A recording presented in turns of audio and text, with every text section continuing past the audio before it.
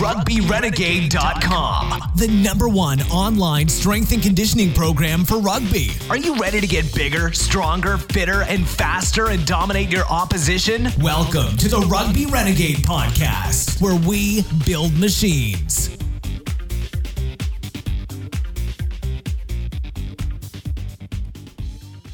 Today's episode is sponsored by Optimum Nutrition. To get a 40% discount across their entire batch-tested range, use the code RENEGADE40 at www.onacademy.co.uk/elite portal. And of course, members of the Rugby Renegade online subscription program get an exclusive 50% discount plus free access to the Optimum Nutrition online nutrition course. Yes, hello and welcome back to episode 84 of the Rugby Renegade podcast. My name's Jamie Bain and today I interview Ben Pollard, Head of Strength and Conditioning with Stade Francais. Now, I've known Ben for probably about 10 years now, and kind of, you've known someone that long, you kind of forget how much experience they've got, and it's pretty cool when he starts reading off his CV, you know, working with Saracens, trophies they've won there. He's been with England and World Cups, covering both sports science and S&C, and obviously now his role over in France. So, as you can imagine, there'll be tons of great information coming out of this chat. So please give it a listen and let us know what you think. Hi Ben, welcome to the Rugby Renegade podcast. Great to have you on. Let's start by you telling us a bit about your background, how you got into strength and conditioning, and who you've worked with. Hi Jamie, great to be here. So I started my S&C career as a placement student with Bath University in New Zealand. Worked there with Auckland Rugby Club and then Auckland Blues for 6 months, which was a brilliant experience. Came back, gained some more work experience with the Cornish Pirates, and I was into my final year of university with Bath University, and did a day a week with Bath Rugby. Off the back of that, I was lucky enough to land a job through a series of New Zealand contacts actually with Saracens, and I was lucky to get the job as I see it, but also it was lucky timing. It was coming into a time when the club was in a period of transition. Brendan Venter had just started, and it was a new kind of philosophy for the club back in 2009, I think it was. So my role there was mainly lead academy S&C, as well as some sports science. Over those years, I started to do some part-time sports science with the England national team from around 2011 onwards. Then there was an opportunity for that to go full-time in 2013 with England, and it was a new role in that it was the first time they had a full-time sports scientist. So there was a chance to shape the role, or the role be shaped, which was great. And then I did that all the way up into 2016, when there was an opportunity to go back to Saracens as senior strength and conditioning coach. So I spent another 4 years at Saracens there, which was brilliant. You know, like when I first joined, when I came back, it was the nice thing was how similar and the strengths of the culture were still very much there, if not even improved. And then during my last little period at Saracens, they allowed me to do some work with World Rugby and Uruguay. So before the 2019 World Cup, I helped out with Uruguay in their preparation for the World Cup, alongside Craig White, who I know has been on your podcast also, Jamie. And then, just over a season ago, I came out to France, which is now. So I'm now head of strength and conditioning at Stade Francais in Paris here. We've just started our second season of Top 14 just last weekend. Yeah, cool. And tons of diverse different environments I've worked in, so it'd be great kind of picking your brains and that. And while we're on that, you're in France. There's a question I was going to ask later, but as we kind of got there to where you are in your career now, how have you found that kind of culture shift working over in France? Yeah, it's been a good challenge. I think that word kind of culture is. I've been lucky to be around some brilliant cultures rugby wise. I guess namely Saracens, and that was mainly built on treating people and the players and staff, to be fair, treating them unbelievably well, and in return the players and staff working unbelievably hard in return, and I really think that mantra or that philosophy works well, and it's something that will stay with me. Similar in Uruguay, there was a fantastic culture there where the national team has a very tight feel. A lot of them have grown up together as childhood friends, playing rugby together in the capital city there, and they're very tight, and it's got a very family feel, and they work incredibly hard for each other. So yeah, I never wanted to lose sight of the bigger picture as a S&C coach, having experienced those places. So yeah, France coming in, or it's probably unfair to talk about France in general or Stade Francais.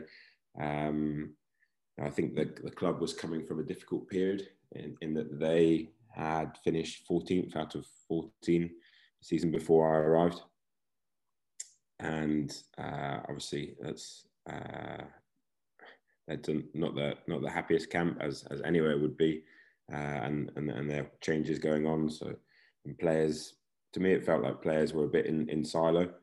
So it has been a big focus of us as a management team, of a newish management team, to really try and get the boys to work together and work for each other, which over last year we felt they improved, and this year we feel they've improved a bit again. But yeah, that culture of working hard for one another is so key. And yeah, in terms of the more general French culture, there is a perception that they're less professional, that they work less hard, perhaps. But on the whole, they're very skillful rugby players. They're good athletes. In some ways, I compare them a bit to the Kiwis, in that they're naturally, good athletes and good skillful rugby players. Perhaps the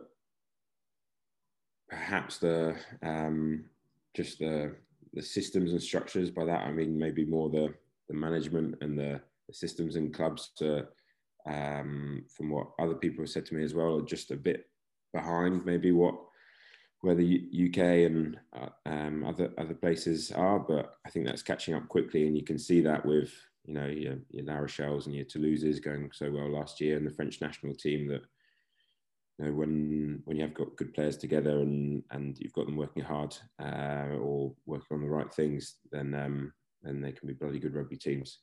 But yeah, it's been a good challenge for me. I've had to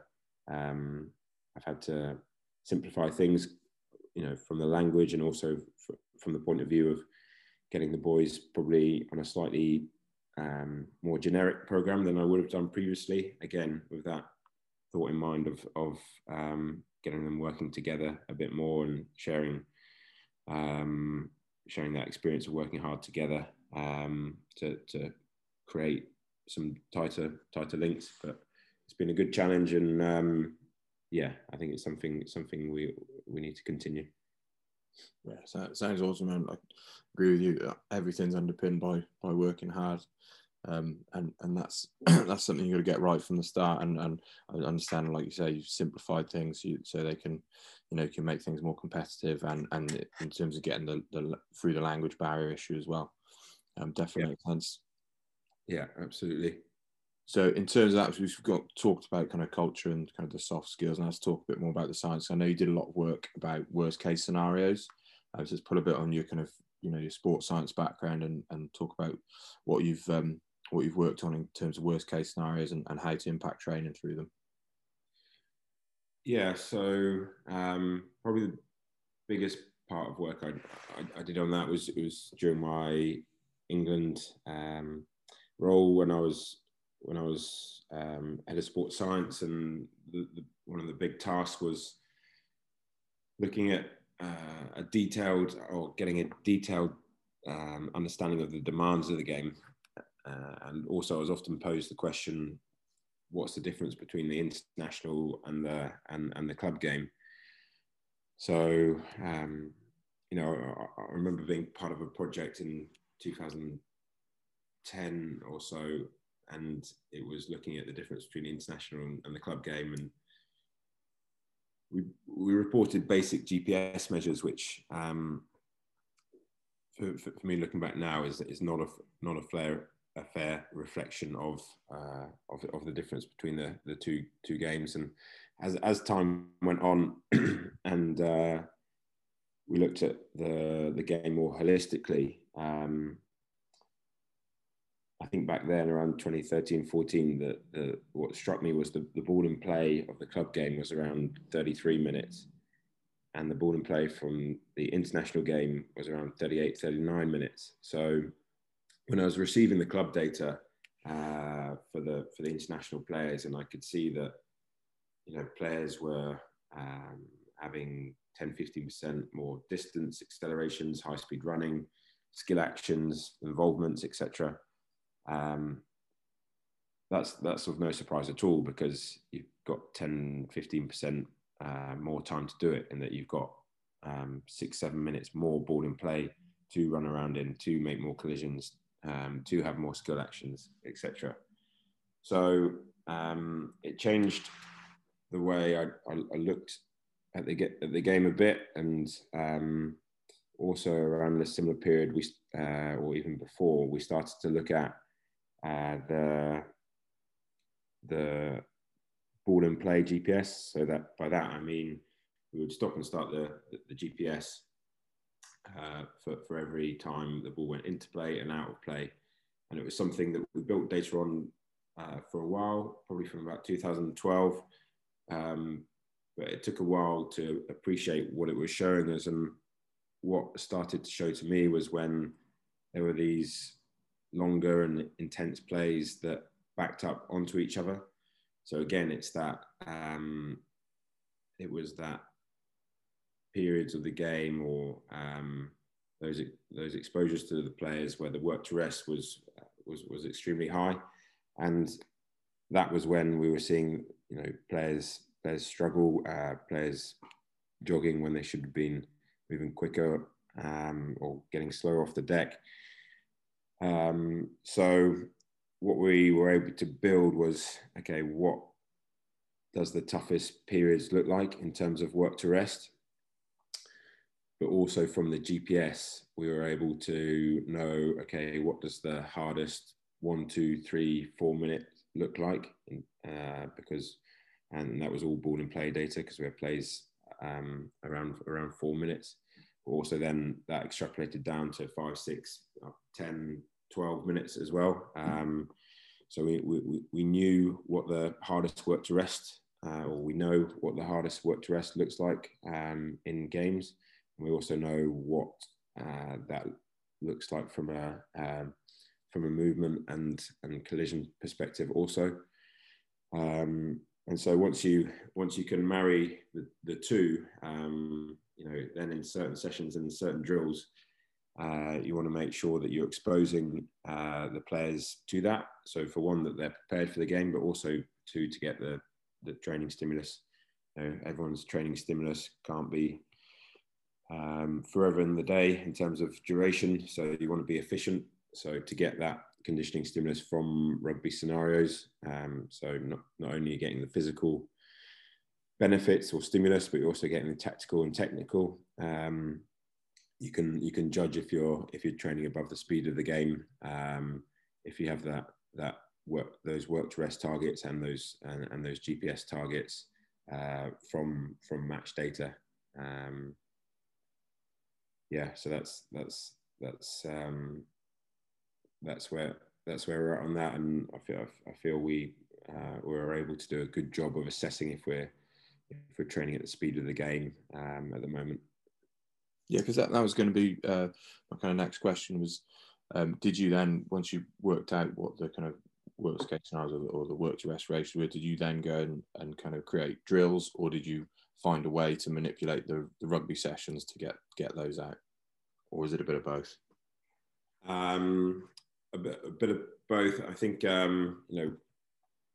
we're probably working with Eddie Jones in 2015-16. That was a really good exposure for me in terms of a coach really having a great grasp of how he can marry the physical, technical, and tactical. And so he was able to he would design his drills very well to get the physical stimulus that we wanted and that he wanted. But I find, what a lot of teams might do is maybe go after GPS first, whereas a bit more, my suggestion would be to make sure you're training at the correct work to rest first, because without that ball in play, or without that work to rest, you're going to struggle to hit those GPS numbers.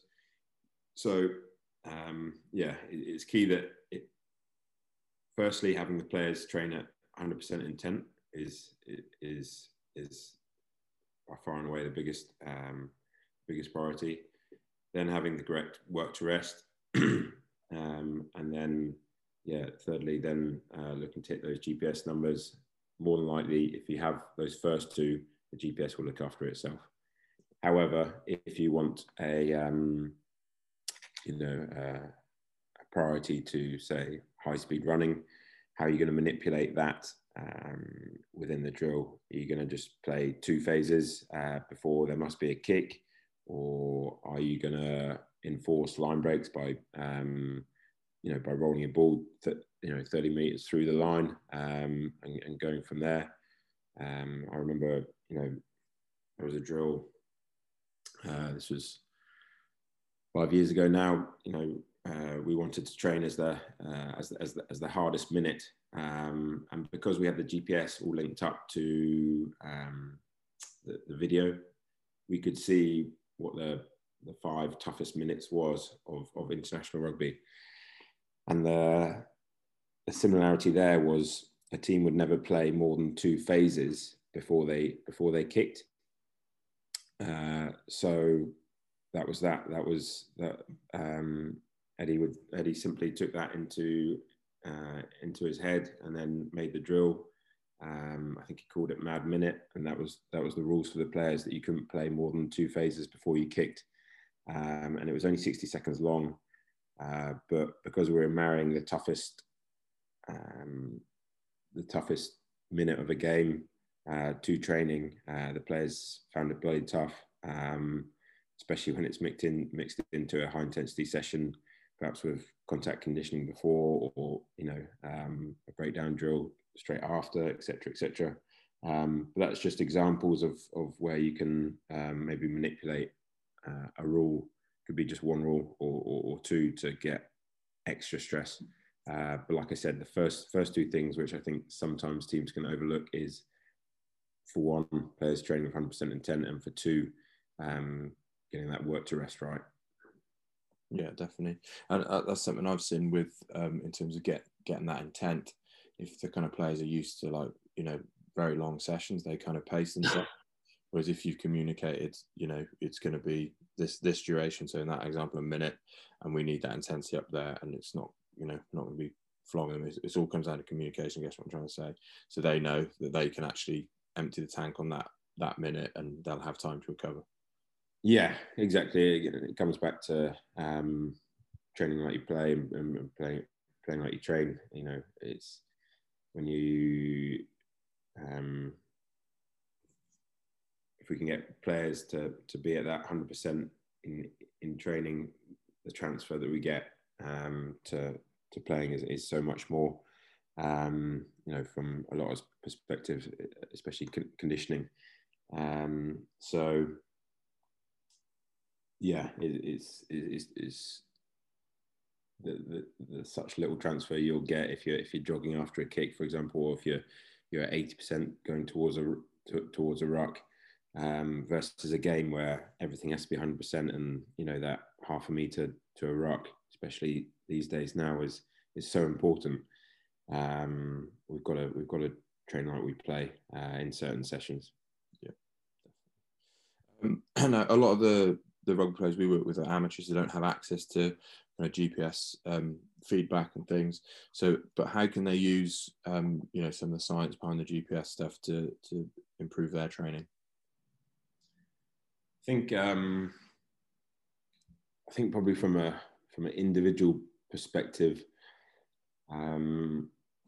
it's not something I'd stress about too much, but probably the best use of it might be around rehab. So if you're coming back from an injury, it's just making sure that you are capable of, perhaps be able to do the running or do the metrics of 20 minutes of a game, half a game, and then 60 minutes plus of a game, to make sure that you have confidence and your body's capable and has the capacity to do that prior to doing a high intensity training session or prior to playing a game. So yeah, with the kind of studies that are out there, and also the descriptive studies that are out there in terms of what certain positions have to do at certain times of the game, I think that's where I'd use it I think that's the biggest use for me as from an individual perspective. And yeah, other than that, like I said, like individual or positional requirements, perhaps the amount of sprints a back three might have to do in a certain period of time, from a conditioning perspective is important. But for me, the main big use of GPS is actually looking at your team's performance in training and in game, and also comparing or giving feedback to players if they are doing the right things in training, if their movements if their movement's good, and those metrics are linking to performance, for example accelerations, then that's where I see the main use of GPS. Cool. No, good advice there. Now, this question we ask all the guests on the podcast, and it's, what do you think is the biggest mistake rugby players make when it comes to strength and conditioning? I think maybe a couple of things, and maybe it's not just rugby players. Maybe it's everyone, in terms of just laying good foundations of technique prior to load in the gym.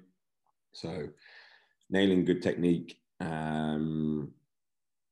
with perfect form, and adding load gradually, rather than trying to go too heavy too quick, average technique, pick up an injury, or you're stuck with that technique then for the rest of the season, rather than just taking those extra few weeks just to getting that good foundation.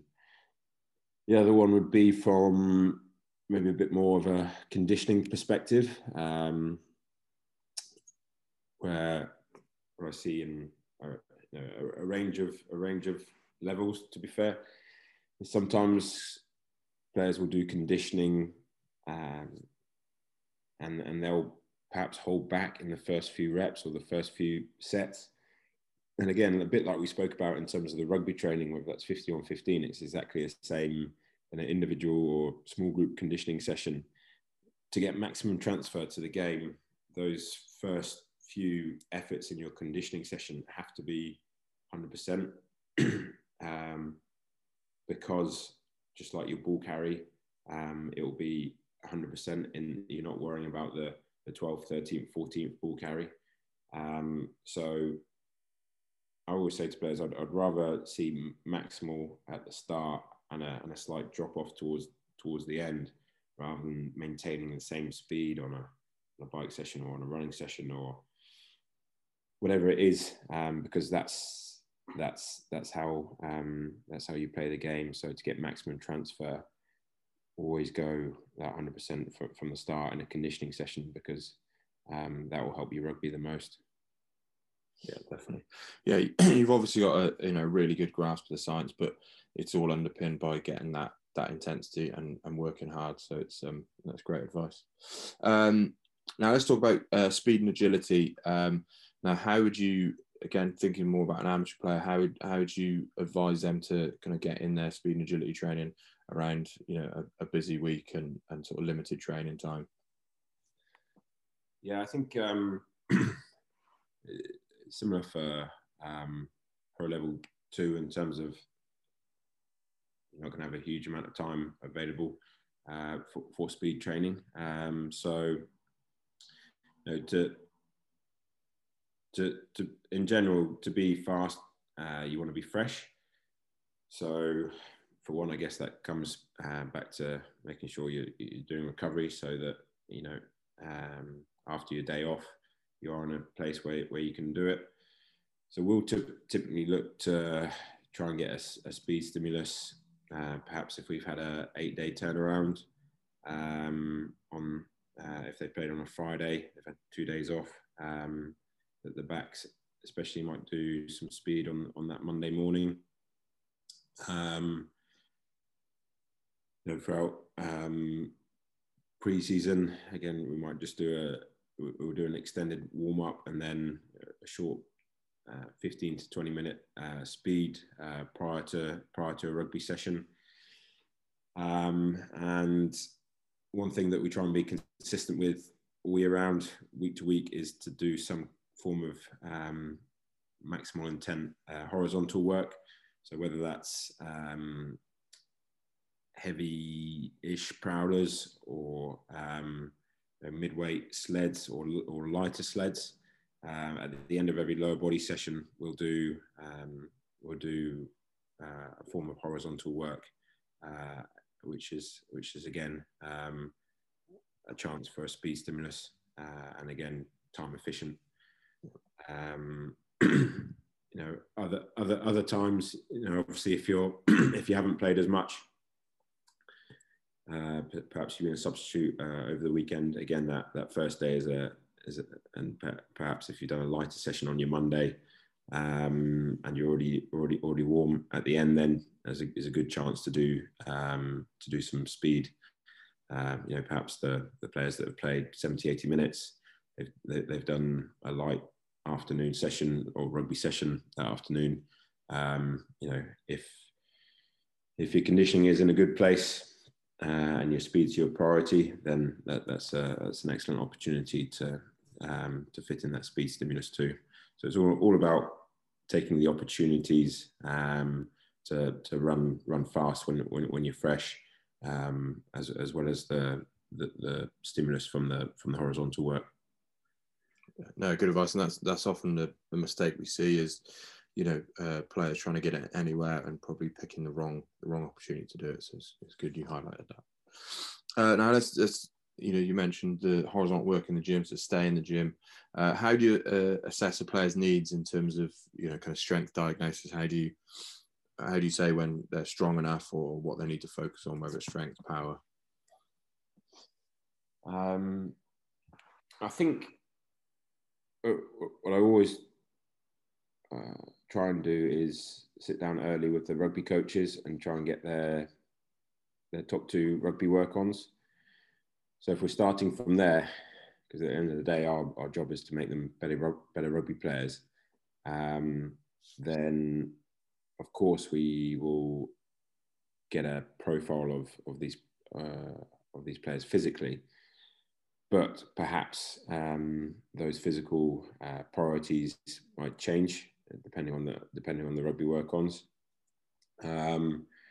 So yeah, it's all very well saying, okay, this player must get stronger, must get bigger, because that's how we see them. But if the rugby coach is saying, well, actually we need him, we need him quicker, we need him more agile. Maybe we need to tweak our program a bit more towards that side. So always start with the rugby work-ons in the back of your head, and then we don't test per se in terms of lower body strength. We'll work through phases through the gym, and from the gym they're doing week to week, we'll estimate their 1RM, and on the bottom of their program they'll have their kind of their guide / estimates of their 1RM, so they'll know if they're lifting around about their max, whether it's a 1, 2, 3, 4, 5 rep lift. So we know if they're thereabouts there. So yeah, we'll get a picture of someone's strength more from training, in terms of that training is testing's training, especially lower body wise. And yes, there's kind of standards or targets, probably more so in my head, or I might use it to educate players if I feel they need more motivation or a target in terms of where they need to get to strength wise. But equally, we can see how a player is playing, and we can see how what a player's priority is. So I don't make it the be all and end all. And I think sometimes, as you know, Jamie, you might only have a player for a short period, maybe a 1 year, 2 year contract. So we're just trying to make sure that they're improving in the key physical parameters that's going to make them a better rugby player. Power wise, we will again get scores from the gym aware, typically with squat jumps and also explosive squats, and we make them competitive about that with a big table up on the gym with different weight categories. So again, players will know where they're at. We'll know where they're at, and some players will shift more quickly towards the power and speed if they have a good strength basis. Other players, if they need to continue on their strength work due to their rugby priority or due to their physical priority, then we'll keep them lifting heavier for longer through the phases, and have a more emphasis on that. Yeah, all makes sense. So next question, when we ask everyone again, it's what advice would you give to an upcoming strength coach? I think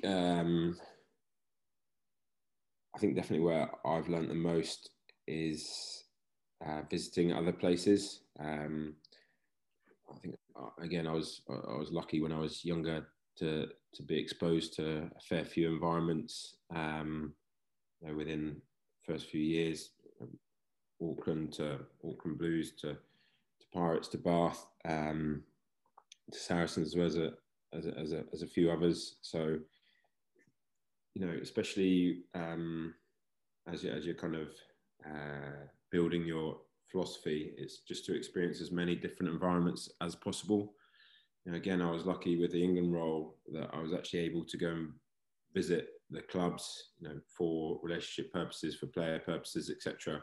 But I would always pick up something from those club environments, however big or small it was. So yeah, that would be my biggest advice to young S&C coaches, is just try and get into environments for a day, couple of days. Ideally the longer the better, but it's easy to try and judge an environment by numbers or just something you've heard, until you've seen how the day works, and perhaps it's the flow of the warm up, or the pitch session intensity, until you see it with your own eyes, or especially the relationship side, and until you see that with your own eyes, and think about that, and get some learning on that, it's very, very different to reading anything. So yeah, 100% expose yourself to as many environments as possible. And if you're aspiring rugby S&C, it doesn't have to just be rugby. It could be football, could be hockey, for example. That they're all doing good stuff. So I think that's something that I felt definitely helped me, not just early on in my career, but throughout my career. And I will try and do that as much as possible. Obviously, in the last couple of years, it has had to be a lot of Zoom calls, but what you can pick up from other environments is for me the best way to learn. Yeah, definitely. And are there any books or resources you recommend to upcoming strength coaches? Only your podcast, Jamie, obviously. No, I think that might come down to individuals, how and how you fit it into your day learning. I think everyone's busy these days, so yeah, for me, I've got a nice cycle to work here, so it's easy for me to put on a podcast, and that can be one little bit of learning in a day. Whereas for others, it might be say a little train journey or whatever, or it might be their way to switch off to read something at night. So I think whatever way works for yourself. For me, I enjoy podcasts. I enjoy listening to audiobooks too. Around experienced coaches. I listened to Joe Smith recently, which was brilliant. I thought he talks about his journey, but also a lot of it's about his philosophy that was shaped by his journey. So people like that to listen to experienced coaches who have been around rugby, understand the bigger picture of rugby. For me, there's big learning opportunities there. Yeah, that's cool tip there. So, and what's the future got for you? Are you still working with Uruguay? Obviously, you've got the season, just started the season, several say. Have you still got involvement with Uruguay moving forward? Yeah, I do from a distance. Yeah, like I said at the start, they're a great bunch, passionate bunch, and brilliant people. So yeah, they're pushing for World Cup qualification at the moment. Obviously, any travel there has been difficult at the moment with what's going on. But yeah, they're pushing for World Cup qualification at the moment. Stade Francais wise, we just managed to sneak into top 6 last year. So we'll see how we go. We'll see how we go this year. There's plenty to work on, but it's a good challenge in France for a number of reasons, and the squad's got the potential. So just focusing on that really. Yeah, cool. I'll be looking forward to seeing how you guys get on. And lastly, Ben, where can people learn more about you? They really want to. They can probably best is just to drop me an email. benpollardfitness@gmail.com. And yeah, happy to chat via email or Zoom if that progresses. Cool, awesome. Thanks for that, Ben. And of course, we'll share that in the show notes. Ben, thanks for sharing your time with us. Been great catching up, and all the best for the season. You too, Jamie. Good luck for yours. Cheers. So there you go, another great podcast. Thank you, Ben, for taking the time to talk to us. Tons of great information, especially like talking about worst case scenarios, and especially as Ben's done, research on this, and while working with England and Saracens, it's really cool to think about how we can adapt our training to prepare rugby players to capitalise during those worst case scenarios in games, and also just to hear about the culture over in France and how he's getting on. So thanks for that, Ben. All the best for the season with Stade Francais. In the meantime, guys, please subscribe to us on SoundCloud, Stitcher, iTunes, TuneIn, Spotify, or whatever you use for podcasts. And of course, give us a 5-star review. And keep checking us out at rugbyrenegade.com. Until next time. Thanks for listening to the Rugby Renegade podcast. For more quality rugby strength and conditioning information, check us out at rugbyrenegade.com. Rugby Renegade, building machines.